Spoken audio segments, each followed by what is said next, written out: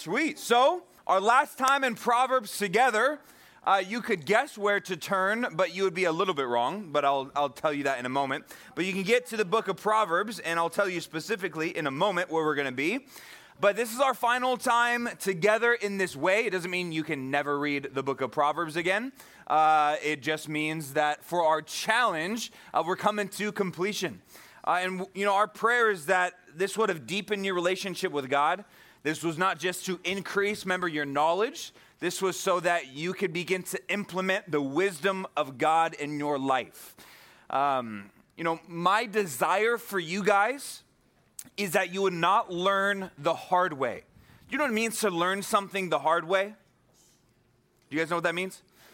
So the thing with learning it the hard way, it means experiencing it for yourself and rejecting someone else's counsel and wisdom. Now, there are typically two ways to learn, and that is either the hard way or it's God's way. Either one you'll learn, there's just a path that is much more enjoyable, and that's the path of God's wisdom. And so I would love for you guys to be able to have the testimony of, man, I'm not perfect, but I have been walking in God's ways. Now, some of you guys are just very stubborn, and so you're going to end up walking in your own ways, and you're going to find out for yourself. It doesn't go very well, but you don't have to. You don't have to learn the hard way. There is another one, and that is God's way. And so hopefully through the wisdom that Proverbs has provided for us, that will have drawn you closer to Jesus. Now, in preparing our time today, knowing that this was our last time in Proverbs, I felt led to actually not be in chapter 29 as we typically would be, because today is January what? 29th. But I figured I could do what I want. So we're going to be in chapter 28, and we're going to be looking at a message entitled Bold as Lions. Bold as Lions. And we're going to be looking at the first verse of chapter 28. I had read through this week chapter 29 in preparation, and I just was not getting the sense that that was something that God was wanting to speak to us at that time. I'd encourage you, if you are participating in the challenge, still to take some time today and look at chapter 29, and then, of course, tomorrow, and our challenge ends on Tuesday with chapter 31 as we get to the last day of January. But I had felt that this topic of being bold, is something very important that we must understand, and that's crucial for you guys to be able to not only know, but hopefully to walk in. So I'm going to read to you Proverbs chapter 28, verse 1, and I'm going to pray for God to bless our time today, okay? Sound all right? All right. Look with me in your Bibles, Proverbs 28, verse 1. It's not long, but it is powerful. The wicked flee when no one pursues, but the righteous are bold as a lion. Well, Father God, as we come to your word, God, we know that you want to teach us this morning. That we're not just here for the show. We're not just here to punch our religious time clock and just show up and, we'll check it off the list. We did our religious duty. God, we are here to worship you. We are here to draw near to you, knowing that you would want to speak to us your eternal word. And so, God, we pray that you would create in us a boldness like a lion, that we would be bold and unashamed in our relationship with Jesus, and you would use us in every area of life. And we pray this in Jesus' name. All God's people said, Amen. All right, Proverbs 28, verse 1. Now, there's two parts to this. As there have been with many of our Proverbs, there is typically a contrast. But I've talked with you guys before about one of the pastors here at the church. His name's Pastor Chris. Pastor Chris is one of our pastors who is dedicated to people who can't make it to church. He's dedicated to people who are typically in some way have an illness or something that makes them shut in, or something where they physically can't get to church. And so what does he do? He goes and visits them during the week. He encourages them and prays for them. If someone is in the hospital, he'll go and visit them. He is solely dedicated to that, while other pastors do that. That's his job. But he's very funny, and he's a great guy. And he about this verse, he often says that he never runs for exercise, because it is the wicked who flee when no one pursues, and he doesn't want to be associated with the wicked. But I guess that wasn't funny, but that's okay. Now, we have a familiar contrast here. Some of you guys are still processing. You're like, I don't understand. That's okay. Ask me after service. So we have a familiar contrast here, though, with this verse, and that's between the wicked and the righteous. The wicked and the righteous. Now, remember, these contrasts are helpful as they are put side by side and they highlight the differences. Now, we need to understand what this verse is saying and what it's not saying. Now, we all know or know of someone who would be in that category of a wicked or sinful or evil lifestyle, and they were extremely bold. And so it's not to say that there are no wicked people who are bold, and it's not to say that there are no righteous people who act with timidity. So Solomon isn't making an absolute statement as much as he is communicating that there's something about the wicked lifestyle that causes fear, that leads to fear. And there's something about the righteous lifestyle that leads to boldness, okay? Let's first talk about the wicked. Now, what are we talking about? Are we talking about just super, super evil people? The wicked is a broad category of anyone that is living a life apart from God and his law. That they are engaged in a pursuit of what they want and have no care for what God wants. This is how many, many people live today. Jesus said it's actually the majority. That's why he talked about that narrow is the road that leads to where? Life. And broad is the way that leads to, do you guys know what? Destruction. So he said that, meaning that there are more people that go down the path of wickedness than go down the path of righteousness. And what we're told here, and I want you to get this picture in your mind. The wicked flee when no one pursues. That they have a reality about their life, in a sense, that they are constantly on the run. That those who live a sinful lifestyle live on the run. In a sense, they're always looking over their shoulder. So much so that they feel this guilt and conviction that even when no one is directly coming for them, they run. The wicked flee when no one pursues. Because what torments them is the concept of, listen, owning up to their own actions, facing up to what they have done. This is why those who say that there is no God, you always want to look at their personal lifestyle. What kind of choices are they making? Typically, it is the wicked who they hate. It terrifies them to have the concept that they would one day stand before a God who created them to judge them. Why?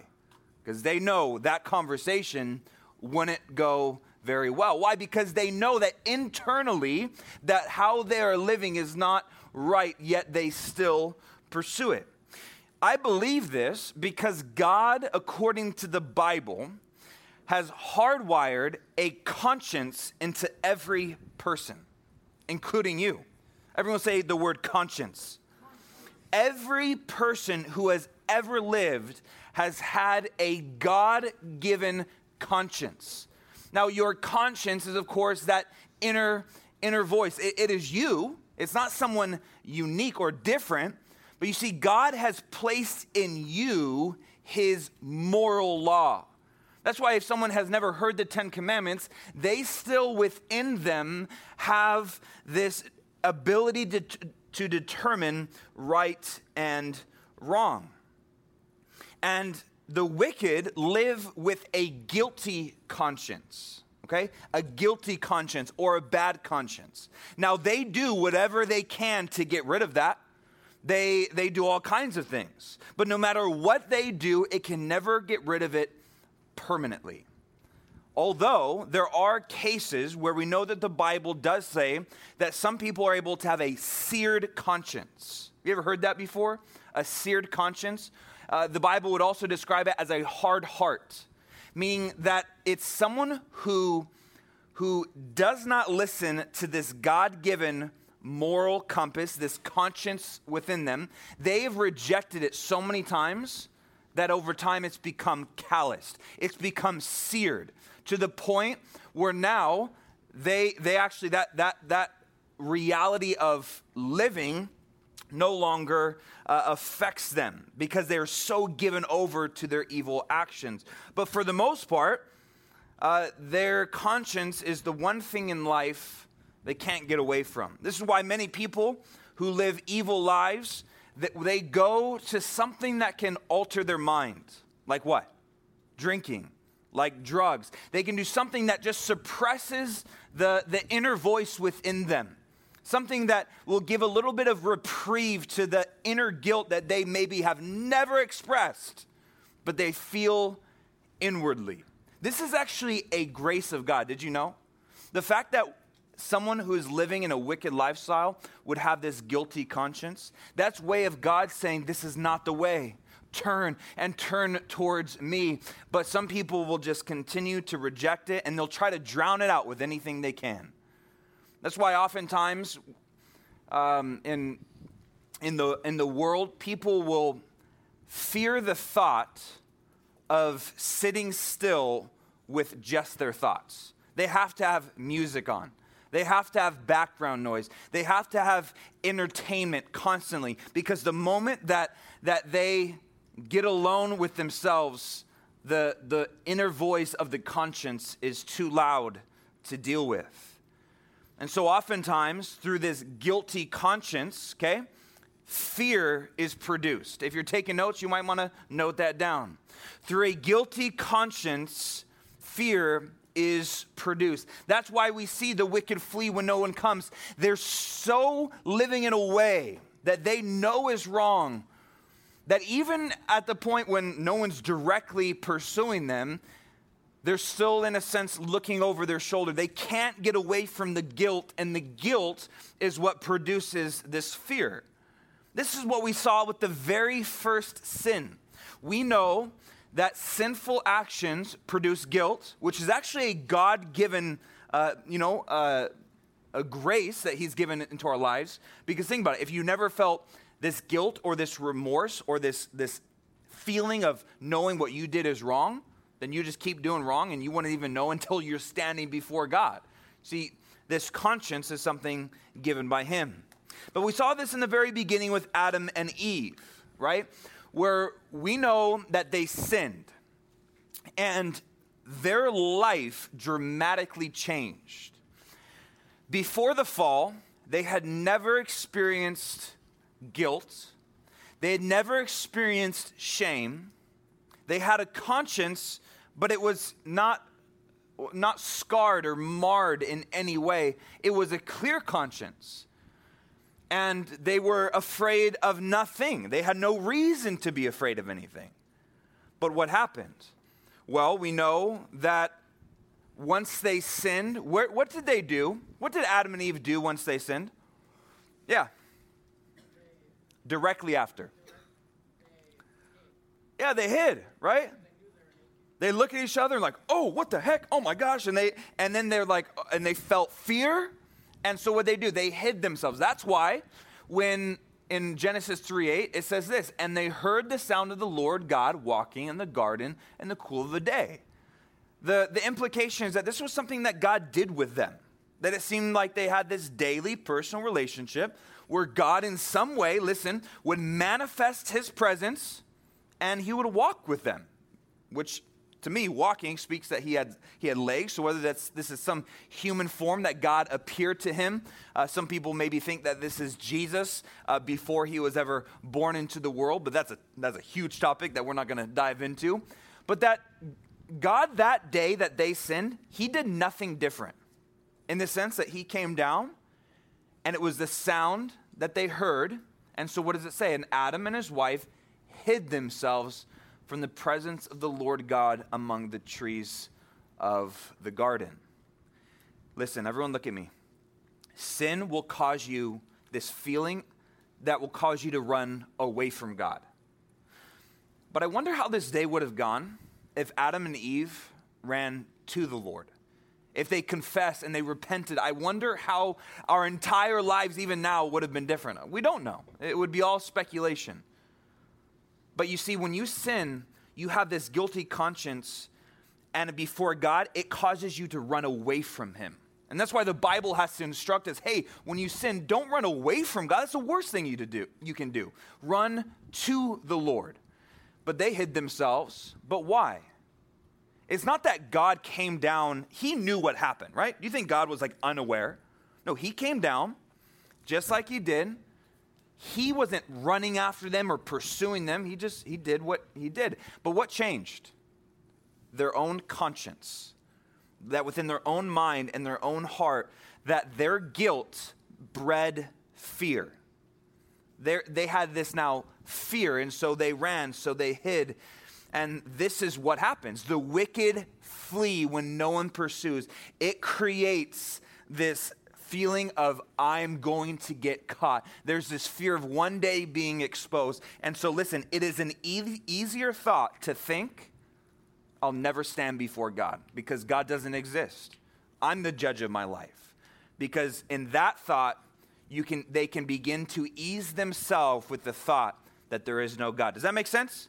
So the wicked flee when no one pursues, but differently, the righteous are different, right?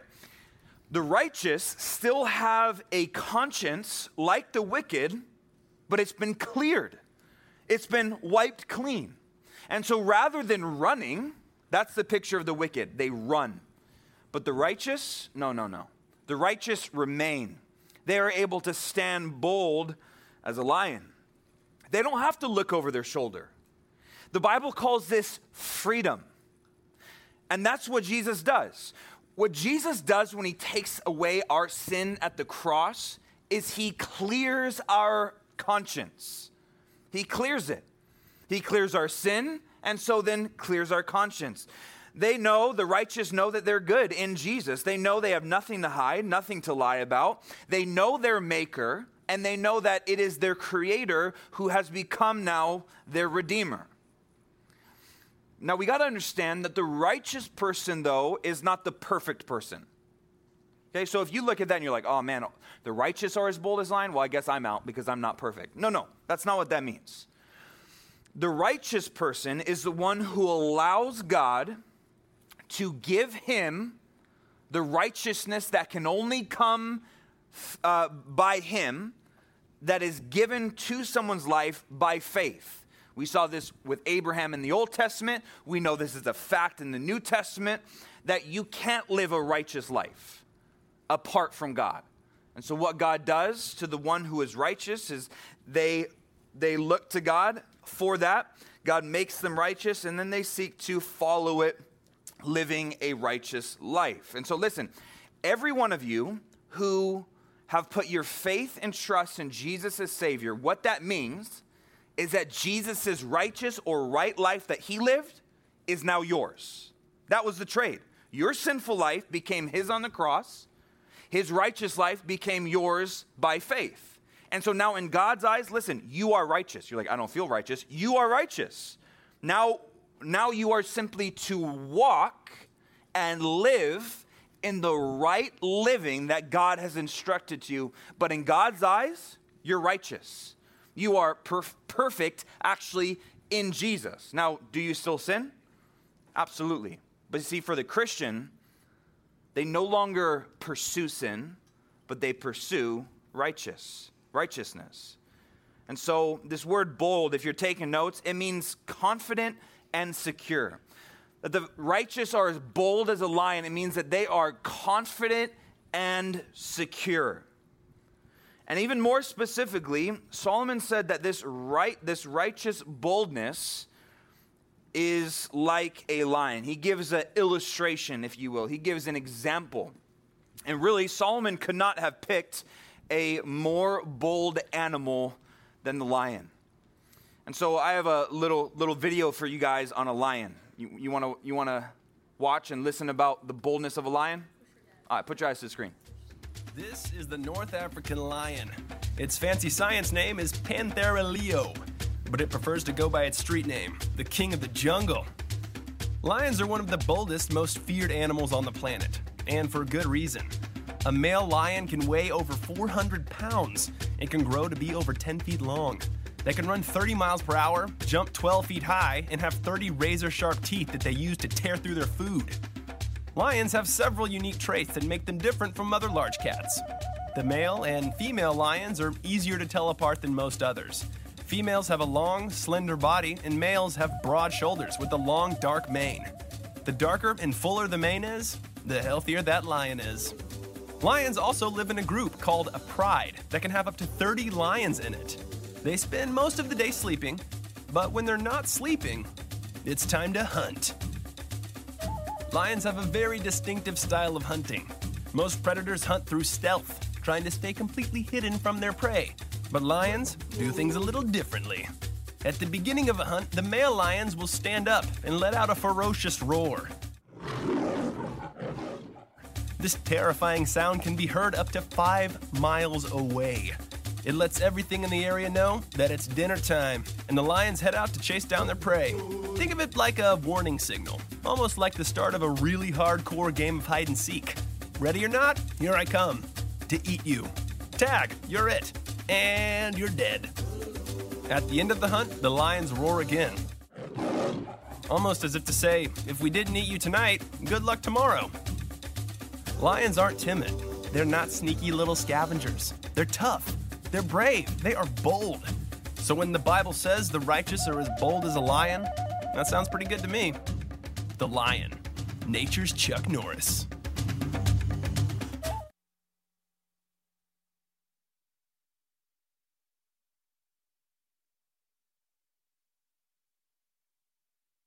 There we go. Lions are pretty legit animals, no? I think the part that stood out to me in that video is how they literally give a warning when they're about to come and kill you. Like that's pretty intense. Like they are so fearless that they'll give you a 5-minute warning that goes 5 miles long. And then they also, if you didn't get caught that day, then the next day then after they're hunting, they roar again. Proverbs 30:30, you'll find this tomorrow in your reading of the Proverbs Challenge. A lion which is mighty among beasts and does not turn away from any. So it's pretty clear that the lion is not afraid of anyone or anything. It doesn't run away from enemies, it runs toward them. And this, of course, illustrates for us a contrast, a sharp contrast, where the wicked constantly live in a state of fear, and the righteous live in a state of peace, and as a result produces boldness in their lives. You guys seeing the contrast here? Now, for the wicked, it makes sense that they flee when no one pursues. It makes sense that they fear. They should. Why? Because the Bible warns about a sinful life. Numbers 32:23 says, "But if you do not do so, then take note. You have sinned against the Lord, and be sure your sin will find you out." This is a general principle that the Bible says about sin. The one who is living in a consistent, sinful lifestyle. This does not refer to a life that pursues righteousness and, of course, still sins. This is talking about willfully choosing, I know this is not what God wants, and I'm going to do it anyway, and I'm going to do it consistently. Then the Bible says your sin will find you out. Another way to put it is that eventually everyone's sin catches up with them, one way or another, whether that's in this life or in the life to come. And sometimes God does that. Sometimes on this side of eternity, God allows sin to be exposed, to be made public. But sometimes it can seem like the wicked person is getting away with it. Right? The Bible often will ask the question, writers of the Bible, they'll ask the question of, why do the wicked prosper? Why does it sometimes seem like the more evil you are, the greater benefits in this world you have? Well, it makes sense when you know who the prince or the king of this world is, which is, of course, Satan. Now, it'll find you out is the idea that, listen, it won't stop. Your own sin, your own actions won't stop until it hunts you down and exposes you. And for all of us, this isn't like this like threat. This is the reality that whether it is in this life or the life to come, this is a reality for the one who lives a wicked life. And so they should be scared. They should be fearful. It is a fearful thing to fall into the hands of the living God who is a consuming fire. He will not turn a blind eye to sin, which you and I should say amen to, because he will right every single wrong. He is a just and good judge. But for you and I who live righteous lives, we don't have our sin following us. Why? Why do we no longer have our sin following us as righteous, as the righteous? What do you guys think? His name starts with a J. Jesus. Why? Because your sin stopped tracking you down when it was dealt with. And sin cannot be dealt with in any other way other than the cross of Christ. And so the Bible says what was against you, the law of God that was against you, Jesus took, having nailed it to the cross. And now it would be like if someone hired a bounty hunter and your head was on the line, you were the picture in the wanted sign. Jesus tore up that sign. Jesus said, I will take his place. Now that sin does no longer follow you. But what does follow you? Well, Psalm 23:6. It says, surely goodness and mercy shall follow me all the days of my life, and I will dwell in the house of the Lord forever. You see, the righteous do not have sin or guilt or shame following them, punishment. No, just the goodness and mercy of God. I love this. Psalm 139 verse 5 says, you have hedged me behind and before and laid your hand upon me. This is fun. That word hedged is the idea to surround, to guard. And the Bible says that God has not only gone before us, but he says, hey, I got your front and I got your back. He says, I have your 12 o'clock and I have your 6 o'clock. I got you all around. My hand is upon your life. And so what does that do for someone? When God says, hey, I'm in your corner. When God says, hey, if someone comes against you, then they come against me. He associates with you and I. He says, I have your back. And that right there, listen, is what creates the boldness within the righteous. The righteous are not bold because of themselves. Now, a lion has boldness, and partly because it's a bad cat. I mean, it's an animal that you don't want to mess with. In and of itself, right, them being potentially 10 feet long and hundreds of pounds, jumping 12 feet high and all the rest, like that's not an animal you want to mess with. And so it has boldness because of itself. This is where the illustration fails in the sense of you and I, we don't have this boldness because we're so bad or we're so great. No, we have this boldness because of the great God in our lives. David puts it this way, Psalm 27 verse 1 says, the Lord is my light and my salvation. Whom shall I fear? The Lord is the strength of my life. Of whom shall I be afraid? Now, both of those are rhetorical questions. The answer is obvious. If God is my salvation, who am I going to fear? No one. If God is the strength of my life, who do I have to be afraid of? What's the answer? No one. It is because of him, his light, his salvation, his strength. And so if we have him as our God, then what that can cause in us is a certain boldness. Now, remember what we started with back on January 1st, our very first study in Proverbs? We talked about a certain topic that day. Does anyone remember January 1st? Yeah. Fear of the Lord, exactly. Remember, it was the fear of the Lord that is the beginning of wisdom or knowledge. That's the starting point. The reason that that's the starting point is because when you fear the Lord, meaning when you walk in the fear of God, you have respect and reverence for him in your life. We talked all about that a handful of weeks ago. Then you will fear nothing else. Do you guys hear me? When you fear God, you don't have to fear anything else. This is what Jesus talked about. Jesus said, why do you fear him who can only kill the body? Why do you fear any human that the best they could do is take your life on this side of eternity? He said, rather, you should fear him who is able to kill both body and soul. Meaning that there is someone that is much greater than any human. His name is God. And he has the power of life and death. And listen, if you fear God, then you have no reason to fear any man. Now, this is why you and I can boldly say, as the author of Hebrews says, the Lord is my helper. I will not fear. What can man do to me? Because God says, I'm in your corner. I'm on your side. I have your back. I am your helper. I am with you. All the promises of the presence of God, we can ask the question, kill me? That's the best you got?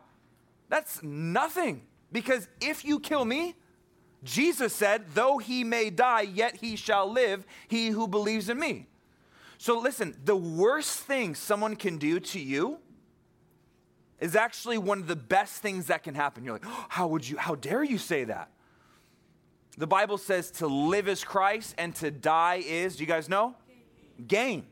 Meaning it is better. Now God still has us here. God has numbered our days, and we'll get into how we are to live a bold life for him. But listen, the worst thing someone can do to us only gets us closer to Jesus. And so, since God is for us, who could be against us? But you see, the wicked, they don't have this. Listen, the wicked don't have anyone in their corner. They don't have anyone watching their back. This is why they run. This is why they, in a sense, flee when no one pursues. This is why one who is living a lifestyle away from God in sinful wickedness needs to fear. They should be afraid because it will catch up with them. And no one has their back. But you and I, no, we live different. Psalm 37, verse 25, David, who is now an old man, he looks back on his life and he says, I have been young and now I'm old. Yet I have not seen the righteous forsaken, nor his descendants begging bread. God says, I will take care of my own. And so listen, this boldness that the Bible talks about comes out of a recognition that God is with you. This boldness isn't something you have to make up. Okay? What I'm not telling you to do is before you go to school tomorrow or do whatever you're doing, that you look in the mirror and you just tell yourself, I am bold. Okay? What the Bible is saying is not this self-motivation that you just need to muster it up in yourself and you just need to hype yourself up and get bold, get loud. Boldness is not loudness. Boldness is not pride. Boldness is not arrogant. There's a difference. You see, the wicked, they display arrogance and pride. They will often display, well, I have it all together. But they don't. They don't at all. And so what we're talking about with boldness, it's not arrogance, it's not pride, and it's not a personality thing. This is cross personality. So whether you're more of a quiet person or more of a loud person, boldness is something altogether different. That It is for anyone and everyone who understands their place in Jesus. I want you to write this down. Boldness comes from the blood, okay? Boldness comes from the blood. And of course, we're talking about the blood of who? Jesus, the blood of Jesus. The reason that you and I can be so confident that we know where we're going to go when we die is because of the blood. The reason that we can be so confident that we know we have the truth that changes lives is because of the blood.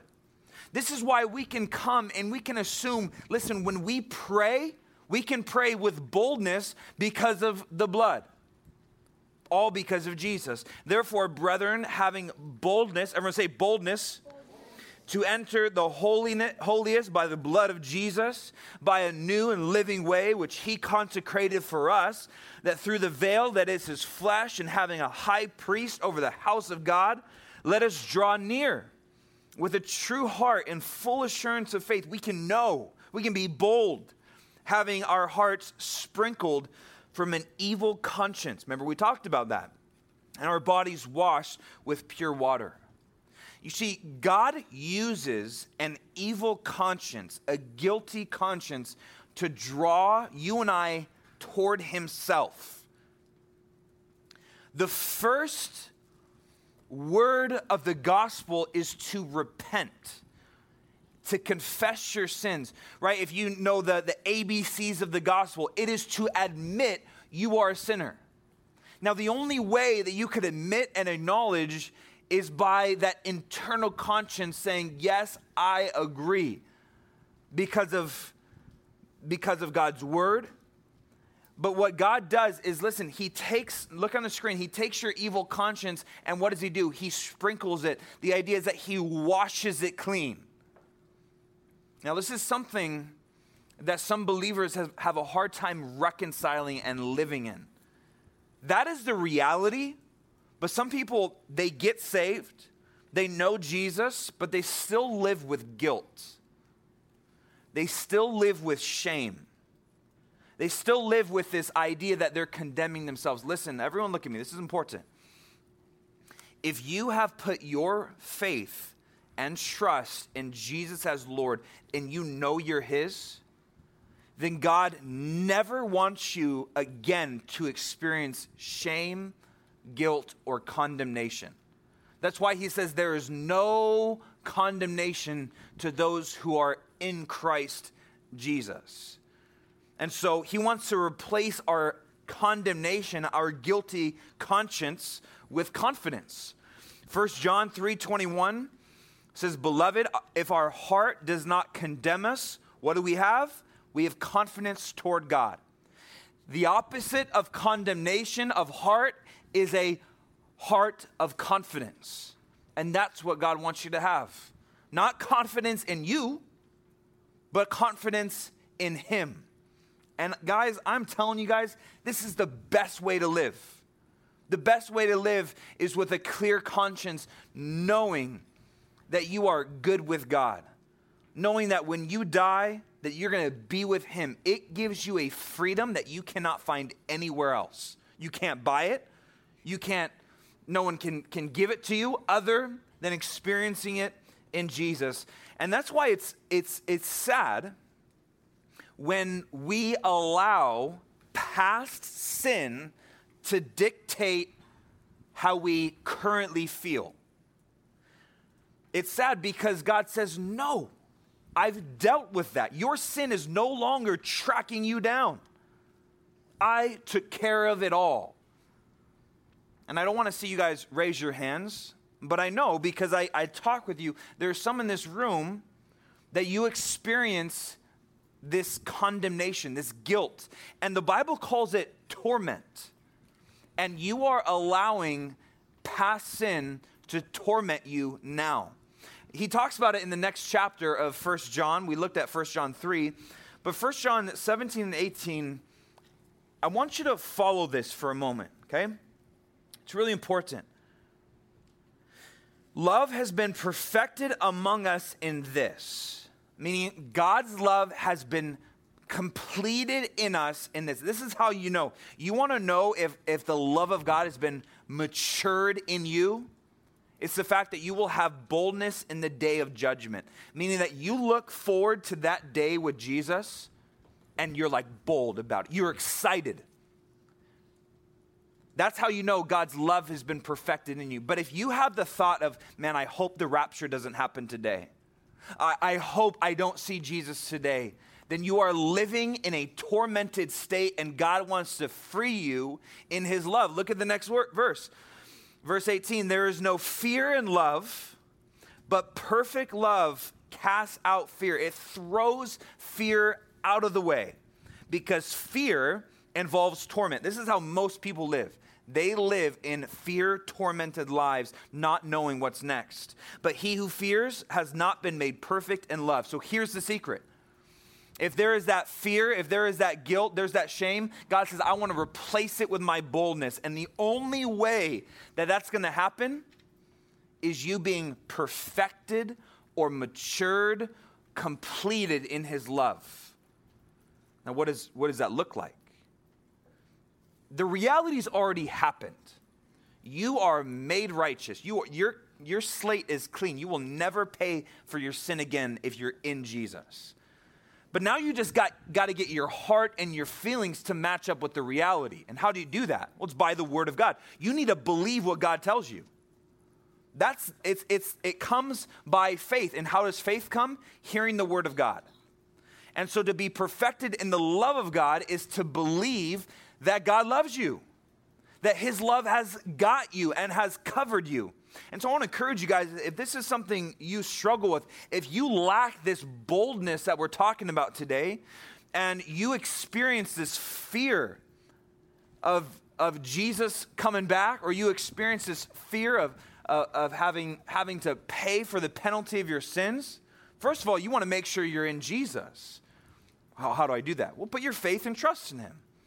Admit that you're a sinner, believe, and confess him as Lord, right? The ABCs of the gospel. But then after that, if that's still something you struggle with, then you need to get the reality of God's love in your life. How do I do that? Find verses that talk about the love of God and put them everywhere. Put them as your screensaver. Put them on a sticky note and put on your bathroom mirror or your bedroom door, somewhere where you're going to see it. You need to be washed by the word of God because there's still some remaining shame that he wants to clear from your conscience. You need to be perfected in the love of God. Why? Perfect love casts out fear, and God doesn't want you to live with fear. He's not giving you a spirit of fear, but of power, love, and you guys know the last one? A sound mind. Sound mind, meaning that you have this stability and calmness knowing that you wake up in the morning, I'm in Jesus, so everything's going to be okay. You go to bed at night and you go to sleep knowing that, well, if anything happens during the night, I'm in Jesus, so it's all good. You have not been given a spirit of fear, but of power, love, and a sound mind. But how does this look on a practical level? I want to spend the rest of our time kind of talking about this, because what we've been talking about so far is an internal reality within your conscience, right? And listen, before you're going to have boldness displayed out of your life, you need to have God allow him to do that boldness inside your own heart. And that's what we've been talking about. That's the idea of perfect love, casting out fear. So listen, you're settled inside, you're bold. You know, when I die, I'm with Jesus. I know this is the truth. It's settled. Doesn't mean you never have doubts, but that for the most part, man, you by faith, you are trusting in God for all of that. But what about on the outside? How is that displayed? Well, we're going to look at a few verses from the book of Acts, and we're going to see that this boldness as a lion is to be displayed in the way that not only we live, but quite specifically in the way that we speak and in the way that we speak it. Have you guys ever read the book of Acts before? Raise your hand if you've read the book of Acts. No shame if you haven't, you just haven't got there yet. There's still time, okay? read the book of Acts. If you're like, I don't really know what to read in my Bible like come February, just read the book of Acts. Amazing. It's the early church, right? You guys know what happens. The book of Acts is where Jesus in the first chapter ascends to where?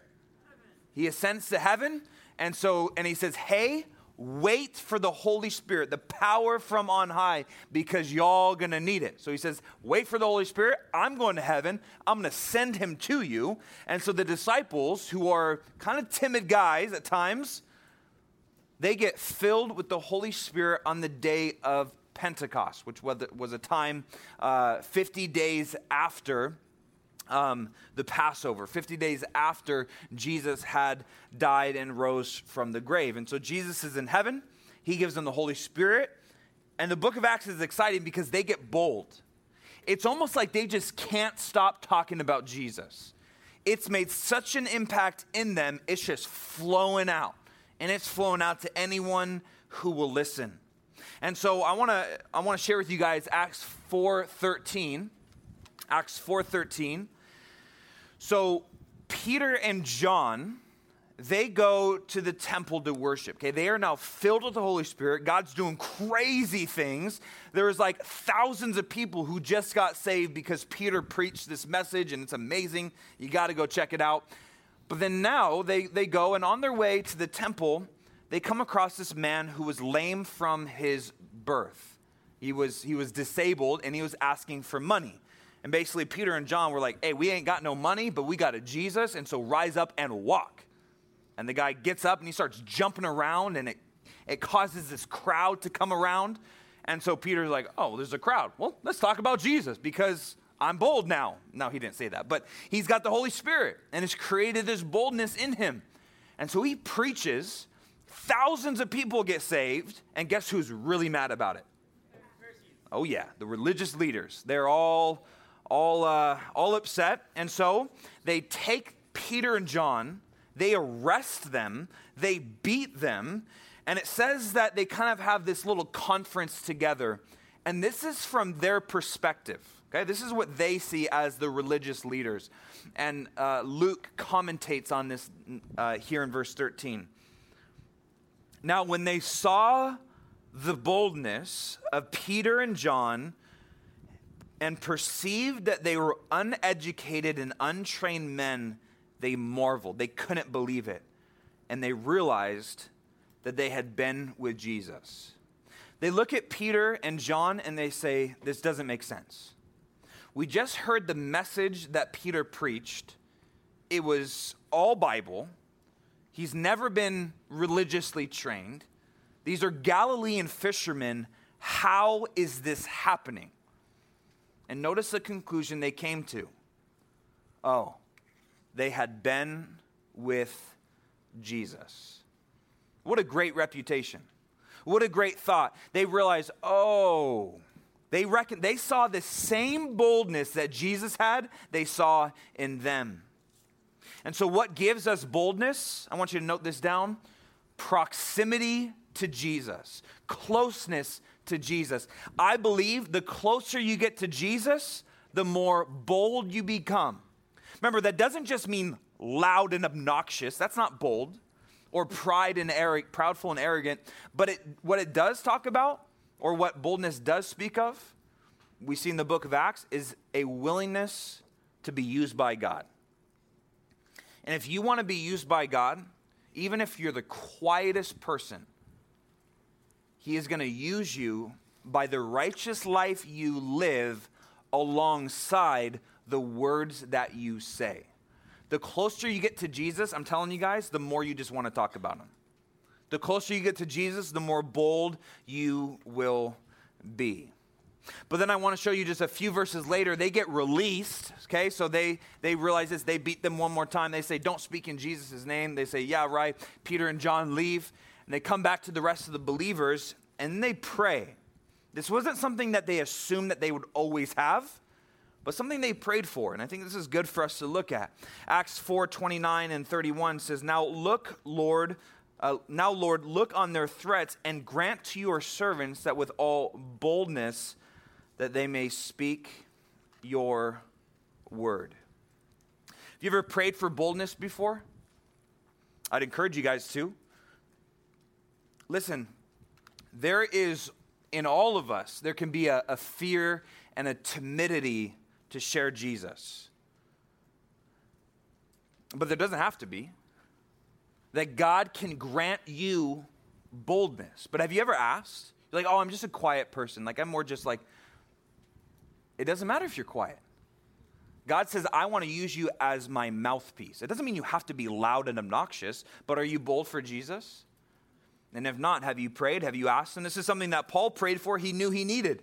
In Ephesians 6, after the armor of God section, Paul asks for prayer. And he says, and for me, that utterance may be given to me that I may open my mouth boldly to make known the mystery of the gospel, for which I am an ambassador in chains. He's asking for boldness. He's in prison for sharing the gospel. And what's he asking for? Boldness. That I may speak boldly as I ought to speak. Listen, then this goes for just about everyone in here. No, it does go for everyone in here. If you want to be used by God, the primary way will be what you say and how you say it. And if that terrifies you, then you bring that terror to Jesus and you ask him to be bold for him. And you pray a prayer genuinely, God, make me bold for Jesus. In my class of unbelievers, make me bold for Jesus. In my family of unbelievers, make me bold for Jesus. And heck, in my family of believers, make me bold for Jesus. And you better believe he will answer a prayer like that. Now, we don't have time to get into all the time in the book of Acts deeply that this word boldness is mentioned, but I just want to go through it lightning speed fast. Okay, so don't write any of these references down. Just look at the screen. Okay, you ready? I'm going to show you. I just want to show you, just as an overview, how many times God says that this person is speaking boldly in my name, whether it was Paul, Barnabas. Check it out. Okay, Acts 9:27. But Barnabas took him, this is speaking of now Paul, newly converted, and brought him to the apostles. And he declared to them how he had seen the Lord on the road and that he had spoken to him, and how he had preached boldly at Damascus in the name of Jesus. So he was with them at Jerusalem, coming in and going out, and he spoke boldly in the name of the Lord Jesus. Acts 13:46, then Paul and Barnabas grew bold. Everyone say bold. Okay, so when that word comes, then I want you to say it out loud very boldly, okay? Acts 14:3, therefore they stayed there a long time speaking boldly in the Lord, who was bearing witness to the word of his grace. Acts 18:26, so he began to speak boldly in the synagogue. When Aquila and Priscilla heard him, they took him aside and explained to him the way of God more accurately. Acts 19:8, and he went into the synagogue and spoke boldly. Over and over again, God's people spoke boldly the word of God, putting Jesus on display. The reason that you still, if you're a believer in this room, the reason that you still have breath in your lungs, the reason that you woke up this morning was to be used by God to be bold for Jesus. Why? Because there are people who do not follow him.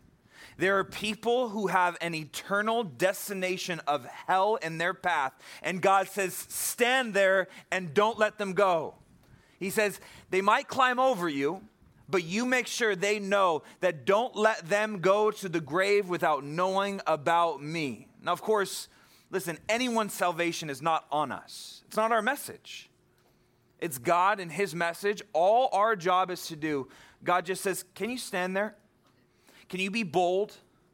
Can you tell them that the direction that their life is going without Jesus is nowhere good, but that God wants to intervene in their life, to speak boldly the name of Jesus? The righteous are able to be bold as a lion because of him who saved us.